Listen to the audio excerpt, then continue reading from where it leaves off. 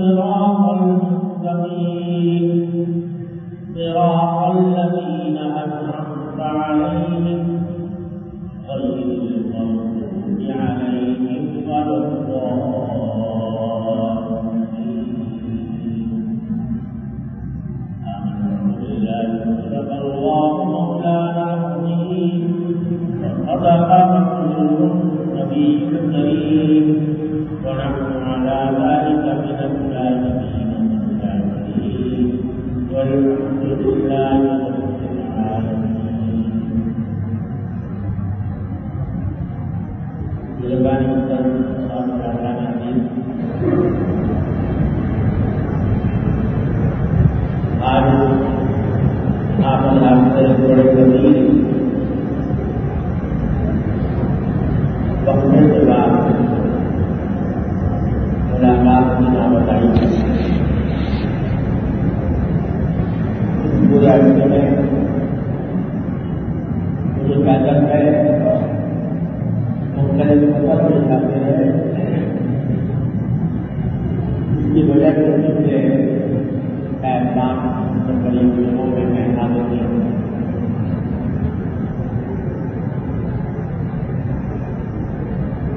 اس سے پہلے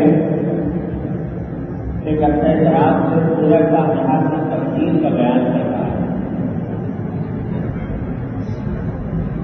اور جو بہتر آیتوں کی تشریح ہو چکی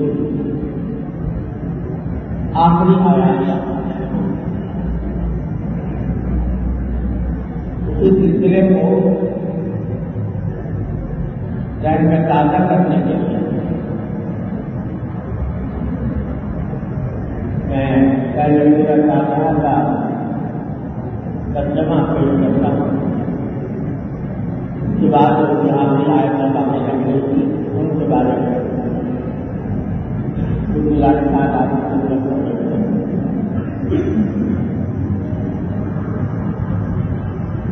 سورہ فاتحہ جو ہر نماز میں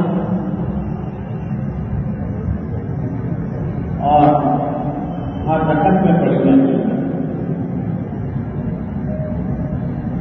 مقصد یہ تھا کہ اس کے معانی اور ان کے مضامین ہم میں سے ہر شخص کو معلوم اور یاد آنی چاہیے تاکہ جب نماز میں پورا فاتحہ پڑھے تو اس سے صحیح مفہوم کا بھی انتظام ہو. یہ پورا فاتحہ 7 آیتوں پر مشتمل ہے. پہلی آیت کا ترجمہ یہ ہے کہ الحمدللہ رب العالمین، تمام تعریفیں اللہ کی ہیں جو پروردگار ہے تمام جہاں. دوسری آیت کا الرحمن الرحیم کہ وہ اللہ سب کا رحم کرنے والا ہے، بہت رحم کرنے والا ہے. رحمان ہے، رحمان زبان سب کا رحم کرنے والا ہے، اور رحیم ہے یعنی بہت رحم. مالک یوم الدین جو مالک ہے روز جزا کا، اس دن کا جب سارے انسان اور جنات اللہ تعالیٰ کے بارگاہ میں کھڑے ہوتے ہیں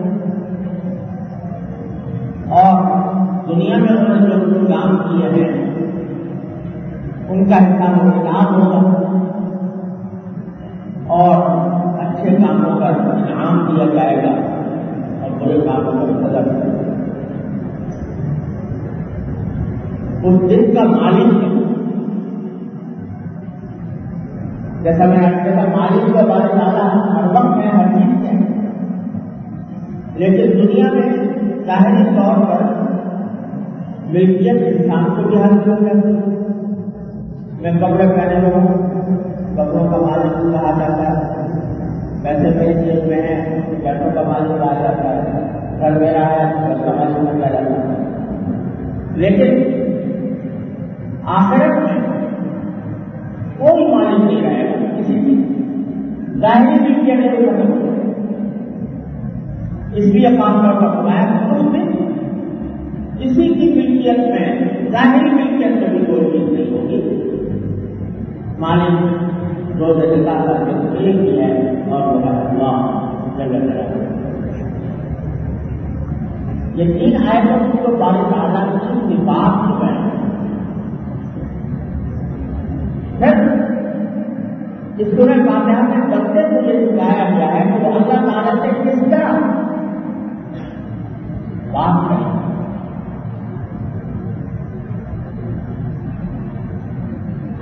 قرآن میں چوتھی آیت میں فرمایا گیا اللہ کا نام اور اللہ کا نسخہ. اے اللہ ہم صرف تیری عبادت کرتے ہیں اور صرف انہی سے مدد کرتے ہیں. اللہ.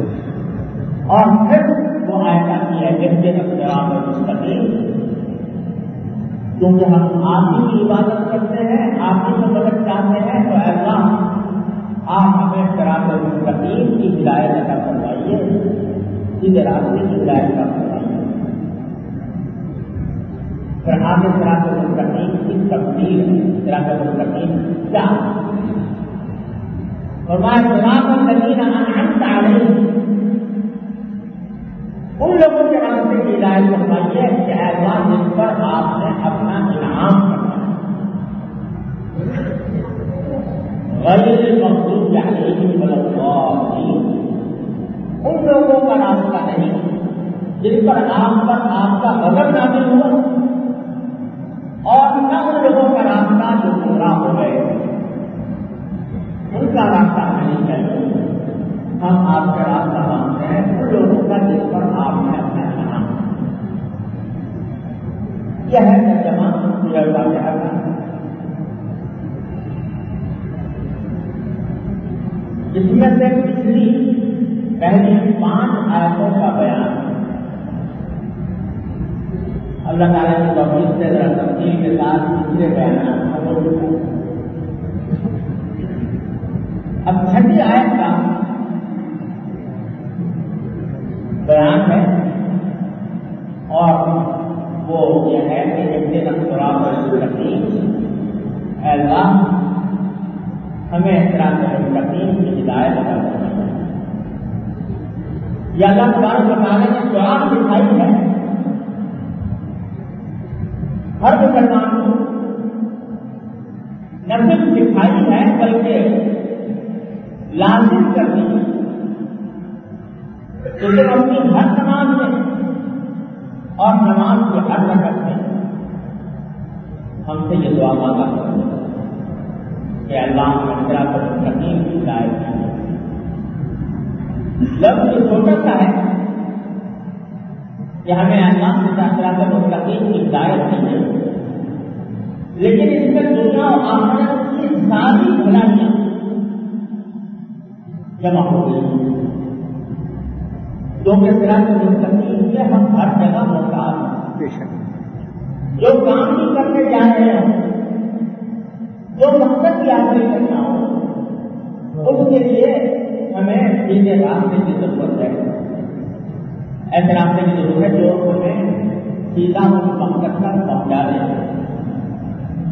اگر یہ تیز والا راستہ ہوا, ٹیڑھا راستہ ہوا, تو وہ ہمیں منزل تک یا تو پہنچائے گا نہیں, یا پہنچائے گا تو مشقت کے ساتھ, تکلیف کے ساتھ پہنچائے گا. اس لیے ہمیں ہر چیز میں صراط المستقیم کی ضرورت ہے. ڈاکٹر بیمار ہو گئے, علاج کرنا ہے, تو علاج کے لیے بھی صراط المستقیم کی ضرورت ہے. تو بھائی صحیح معالج ذہن میں آئے کہ صحیح معالج کے پاس ہے. معالج کو صراط المستقیم کی ضرورت ہے کہ وہ یہ سمجھے کہ بیماری کیا ہے اور بیماری کی کون سی دوا فائدہ مند ہوگی. صراط المستقیم کی ضرورت ہے. روٹی کمانے جا رہے ہیں تو صراط المستقیم کی ضرورت ہے. کون سی روٹی حلال ہے, کون سی حرام ہے, کون سی بڑی فائدہ مند ہے, کون سی فائدہ مند نہیں ہے. غرض دنیا کے کسی کام میں بھی کوئی کام بھی ایسا نہیں ہے جس میں ہمیں صراط مستقیم درکار نہ ہو. اس لیے بڑی جامع دعا ہے اللہ تعالیٰ کو عطا کرنا. لیکن ہوتا کیا ہے کہ ہم لوگ جب سورہ فاتحہ پڑھتے ہیں تو اس کے مطلب کی طرف، اس کے معنی کی طرف دھیان دیے بغیر ایک رٹے ہوئے کلمات ہیں وہ پڑھنے لگتے ہیں. جب اللہ اکبر کہہ کر نیت باندھی تو ایک ایسا لگتا ہے جیسے اسکول کام ہو گیا اور اس کے بعد مشین چلنی شروع ہو.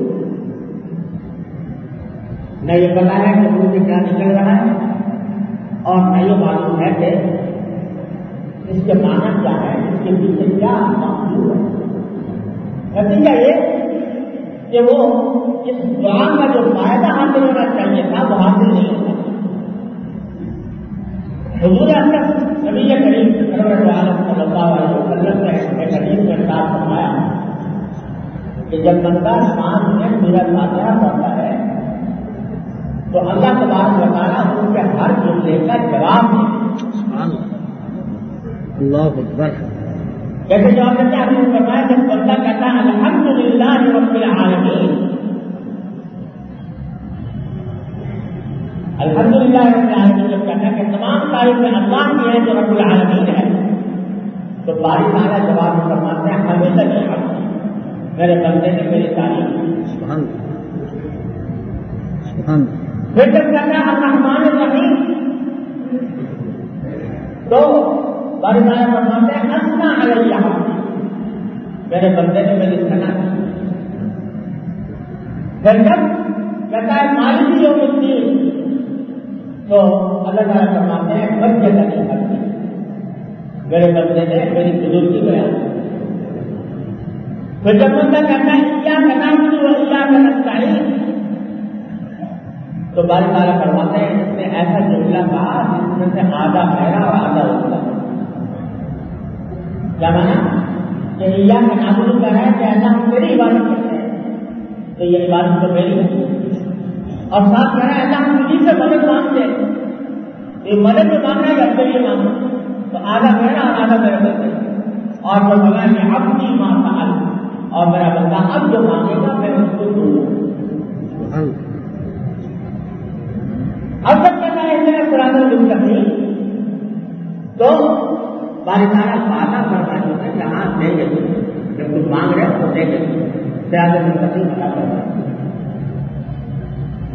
اب ہوتا جائے کہ ہم نے ایک ہی سانس میں پڑھتے چلے گئے اور جانے نہ کیا کہ جواب میں اللہ تبارک و تعالیٰ نے مجھ کو بتایا. اسی لیے جو مستحب طریقہ ہے سورہ فاتحہ کا وہ یہ ہے کہ ہر آیت پر آدمی وقت ہے. ایک طریقہ ہے پتہ جانا ہے الحمدللہ رب العالمین الرحمن الرحیم مالک یوم الدین ایاک نعبد و ایاک نستعین اهدنا الصراط المستقیم ایک ساتھ میں پڑھیں تو آپ نے اللہ تبارک و تعالیٰ کا نہ جواب سنا نہ جواب کی کا وقفہ کیا پڑھ دیتے تو کیوں کیا لگتا ہے جواب؟ جب تمہیں بھی حاجت ہے باری تعالیٰ کے جواب تو کتنا دور سے لگا رہا. لیکن اگر رک کے پڑھو الحمدللہ رب العالمین اور ذرا تصور باتوں کو میرا پروردگار جواب میں کیا ہوتا ہے ابھی لگے الرحمن الرحیم کا اور تصور کرو میرا پروردگار جواب دے. ہمارے یہاں اس امت محمد علیہ السلام کا جو ہے حضرت شیخ اکبر بن عقیل ابن عربی رحمۃ اللہ علیہ بڑے درجے کے اولیاء اللہ کرتے ہیں اور بڑے درجے کے عالم ہیں. وہ تو یہ کہتے ہیں کہ میں تو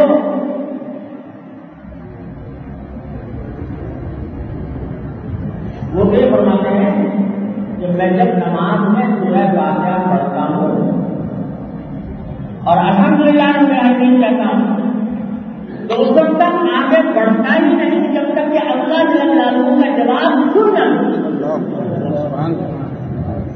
سبحان ایسے اللہ کے بندے ان کو اتنا بھروسہ ہے اللہ تبارک و تعالیٰ کی ذات کے اوپر کہ اللہ میں آگے بڑھوں گا نہیں جب تک آپ کی بات نہیں جواب نہیں دے. جب جواب سن لیتا ہوں ابھی تک آئی پھر آگے بڑھتا ہوں رحمان الرحیم. پھر جواب سن لیتا ہوں پھر آگے بڑھتا ہوں. اس لیے سورہ فاتحہ کا ادب یہ ہے کہ ہر آیت پر آدمی کرے وقت پھر آگے بڑھے.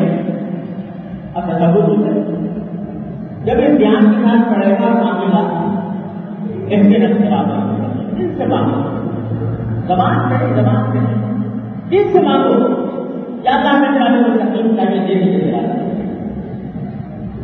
تو جب دل سے مانگو اللہ تعالیٰ کا عبادت کرنے کے قریب میرا بندے جب اس سے پوچھے تو بتانا بہت قریب ہے. اسی مطابق کرتا ہے اللہ تعالیٰ پکارنے والے کی پکار کرتا ہوں کہ مجھے وہ پکارتا ہے. اس لیے کوئی دور نہ سمجھنا جب اس کو سمجھنے کے ساتھ آنا پڑے گا تو پھر انشاءاللہ خود کا انشاءاللہ جانے کو تکلیف ملے گی ضرور ملے گی. کوئی وجہ نہیں بارے تعالیٰ کسی وعدے کے خلاف بندی نہیں کرنا. مانگنے والا ہے ہاں مانگنے کی خواہش نہ ہو مانگنے کا جذبہ نہ ہو تو پھر یہ بھی قرآن کریم میں حدیث کو ہوا تو لہا کا جہاں زبردستی تمہارے اوپر مسلط کرتے ہدایت جب کہ تمہیں پسند ہی نہ ہو جائے تمہیں ہدایت دینا پسند ہے. میرے بھائیوں جو ان کا پہلا حصہ جو آیت کریم میں کرتا ہے کہ جب ہم جنت صراط المستقیم گئے باری تعالیٰ کے سامنے کھڑے ہو کر تو ذرا دھیان سے مانگ کر اللہ تعالیٰ کی بارگاہ میں بیکاری بن کر کے یا اللہ ہم آپ کو دلائی بن کر آئے نا صراط المستقیم کی بیچ چاہیے لیکن جلدی بدل کریں تو کوئی بھی کہا کہ نہیں نہ ملے رک لے. دوسرا نقطہ جو مجھے عرض کرنا ہے ان آیات میں وہ یہ کہ اللہ تعالیٰ نے اس سورۃ واقعہ میں جہاں ہمیں یہ حکم دیا کہ صراط المستقیم کی ہدایت مانگو وہاں صراط المستقیم حاصل کرنے کا طریقہ بھی بتایا. وہ ابھی آئے صراط الذین انعمت ایسا ان لوگوں کا راستہ میں چاہتا ہوں جن پر آپ کا انعام حاصل ہو جن پر آپ کے انعامات حاصل ہو. کون ہے وہ؟ سورہ انعام میں اللہ تعالیٰ نے ذکر دیا اولئک الذین انعم اللہ علیہم من النبیین والصدیقین والشہداء والصالحین. جن پر اللہ تعالیٰ نے انعام ہوا وہ کون ہے؟ ایک تو انبیاء کرام دوسرے صدیقین انبیاء کرام کے وہ پیروکار اور وہ متبعین جنہوں نے پوری سچائی کے ساتھ اپنے پیغمبر کا ساتھ دیا. جب صدیق اکبر رضی اللہ عنہ وہ ہے جن کو پڑھنا کا نام نبیین صدیقین اور وہ شہداء جنہوں نے اپنی جانیں اللہ جل جلالہ کے دین کے لیے قربان کی. والصالحین اور سارے لوگ جو جن کو اللہ نے نیکی ادا کرنا ہے وہ حسن اولئک رفیقا اور قرآن نے فرمایا ساتھی بننے کے لیے ویسے تو جب ہم سے کہلوایا راستہ ان لوگوں کا کہ اللہ جس پر آپ نے اپنا انعام فرمایا تو مراد سے کیا ہوا؟ انبیاء کا راستہ صدیقین کا راستہ شہداء کا راستہ اور صالحین کا راستہ نیک آدمی کا راستہ. کیا فرما دیا اللہ تعالیٰ نے راستہ ان لوگوں کا جس پر آپ نے اپنا انعام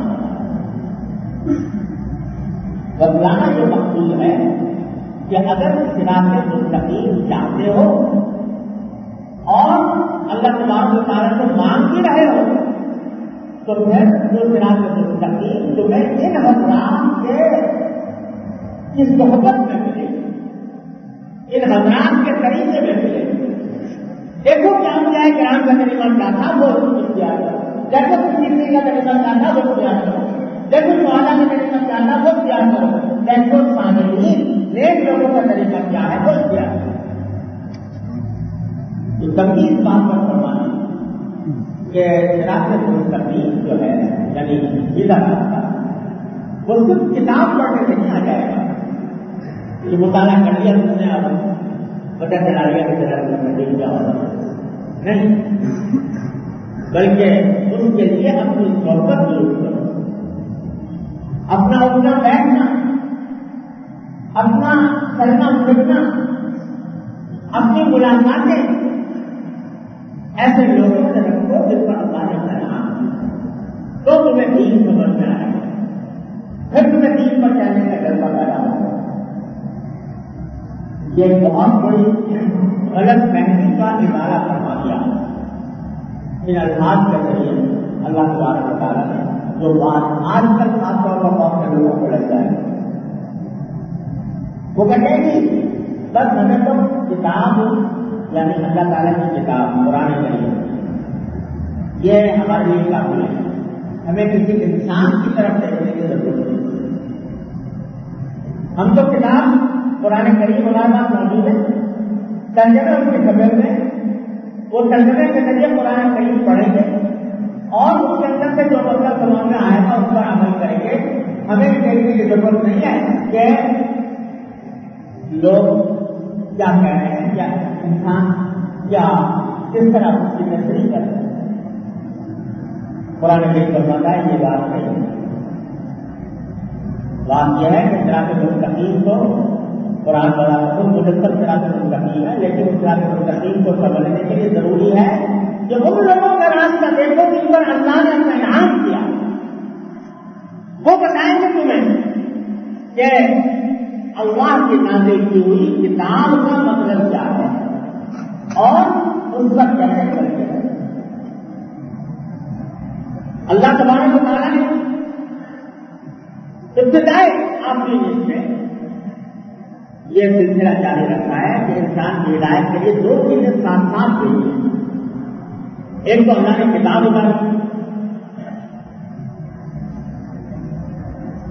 تورات آئی، انجیل آئی، زبور آئی، اور آخر میں قرآن کریم جو سب سے آخری کتاب اللہ تعالیٰ وہ آئی. ایک تو کتاب جاری کی کتاب بھیجیے اللہ تعالیٰ، دوسرے ساتھ ساتھ پیغمبر ہے. کوئی کتاب بغیر پیغمبر کے نہیں آئی. کیوں؟ اس لیے تاکہ پیغمبر یہ بتائے کہ اس کتاب کا مطلب کیا ہے اور پیغمبر یہ بتائے کہ اس پر عمل کرنے کا طریقہ کیا ہوتا ہے. پیغمبر تو اس لیے بھیجا جاتا ہے اور لوگوں سے کہا جاتا ہے کہ تم اس پیغمبر کی اتباع کرو، پیغمبر کے پیچھے چلو، پیغمبر کی باتوں پر ایمان لاؤ اور اس کے بیان کے طریقے پر عمل کرو. دو چیزیں ساتھ ساتھ اللہ نے جاری کی ہیں، کتاب اللہ اور رجال اللہ. اللہ کی کتاب اور اللہ کے رجال، دونوں کے امتزاج سے دین کی صحیح سمجھ ہوتی ہے. گمراہی تو پھیلی ہے دنیا میں، وہ اس طرح پھیلی ہے جیسے کچھ لوگوں نے کتاب کو تو پکڑ لیا اور اللہ نے جو پیغمبر بھیجے تھے اور پیغمبروں کے ذریعے جو ہدایت اور توبہ کا سامان کیا تھا اس سے قطع نظر کر دی. اب گناہ خود کا دانا ہے کہ ہمارے لیے اللہ کی کتاب کا بٹک گیا بڑا جو اسے کہ کتاب بغیر پیغمبر کی تعلیم کے روشنی سے سمجھ نہیں سکتے. آج بھی دیکھو، آج بھی بہت سے لوگ کتاب لگاتے ہیں کہ جب ہمارے پاس اللہ کی کتاب موجود ہے تو ہمیں حدیثوں کی کیا ضرورت ہے، حدود سے حدیثوں کی کیا ضرورت ہے. ہمیں تو کتاب اللہ کی کتاب کا. ارے اگر حدیثوں کی ضرورت نہ ہوتی تو پیغمبر کو بھیجنے کی ضرورت کیا تھی؟ سارے کافر کہتے تھے کہ ہمارے علیہ قرآن ہمارے پاس بڑا حرام لگا ہمارے ساتھ قرآن کا موقع دیتے ہیں کہ دیکھو اور دیکھو. اللہ تعالیٰ نے کبھی ایسا نہیں کیونکہ انسان کی رہنمائی کے لیے تنہا کتاب کافی نہیں ہوا کرتی جب تک کہ مربی اور معلم کو کتاب موجود ہے. یہ انسان کی فطرت ہے. دنیا کا کوئی علم و فن آدمی صرف کتاب کے مطالعے سے حاصل نہیں کر سکتا جب تک اس کا مربی موجود نہ ہو. کوئی سب چاہے طب کی کتابیں پڑھ لیں, میڈیکل سائنس کی کتابیں, اب پڑھ کے علاج ہونے کی ضرورت ہے تو وہ پاکستان یا بات کرے جب تک کہ کسی ماہر ڈاکٹر کے ساتھ محنت تربیت حاصل کرتی ہو اس وقت تک صرف محض میڈیکل سائنس کی کتابیں پڑھ کر انسان ڈاکٹر نہیں کرتا. بلکہ میں تو کہا کرتا ہوں کہ کھانا پکانے کی کتابیں ضروری ہیں. کک سے نکالا اس میں لکھا ہے کہ پلاؤ ایسے بنتی ہے, بریانی ایسے بنتی ہے, کباب ایسے بنتے ہیں, قورمہ ایسے بنتا ہے. یہ سب تفصیلات کی چیزیں لیکن ذرا وہ کتاب سامنے رکھو اور کتاب کو سامنے رکھ کر بناؤ تو خدا نے کیا منصوبہ تیار کر دیا. جب تک کہ کسی تربیت دینے والے ماہر باورچی نے کسان رہ کر تمہیں پکایا نہ ہو تو محض کتاب دیکھ کر پکاؤ گے تو کبھی اچھا نہیں پکایا.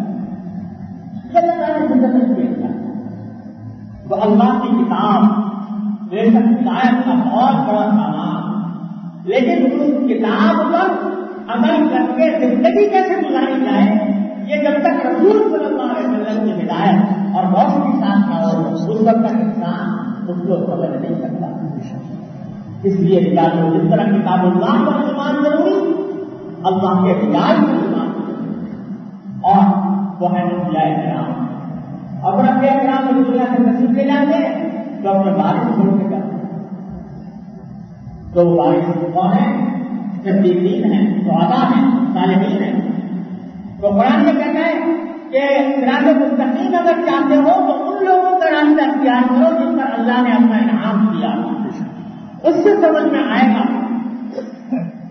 کہ صراط مستقیم کیا ہے, اور یہ تمہارے لیے آسانی بھی صراط مستقیم باتیں کرنے میں جائے. صحبت اپنی اچھی کر لو, اچھے لوگوں کے ساتھ اپنا بیٹھا رکھو, طرف طرف تمہارے اندر جو اٹھائیاں مستقیم ہونے شروع ہو جائیں.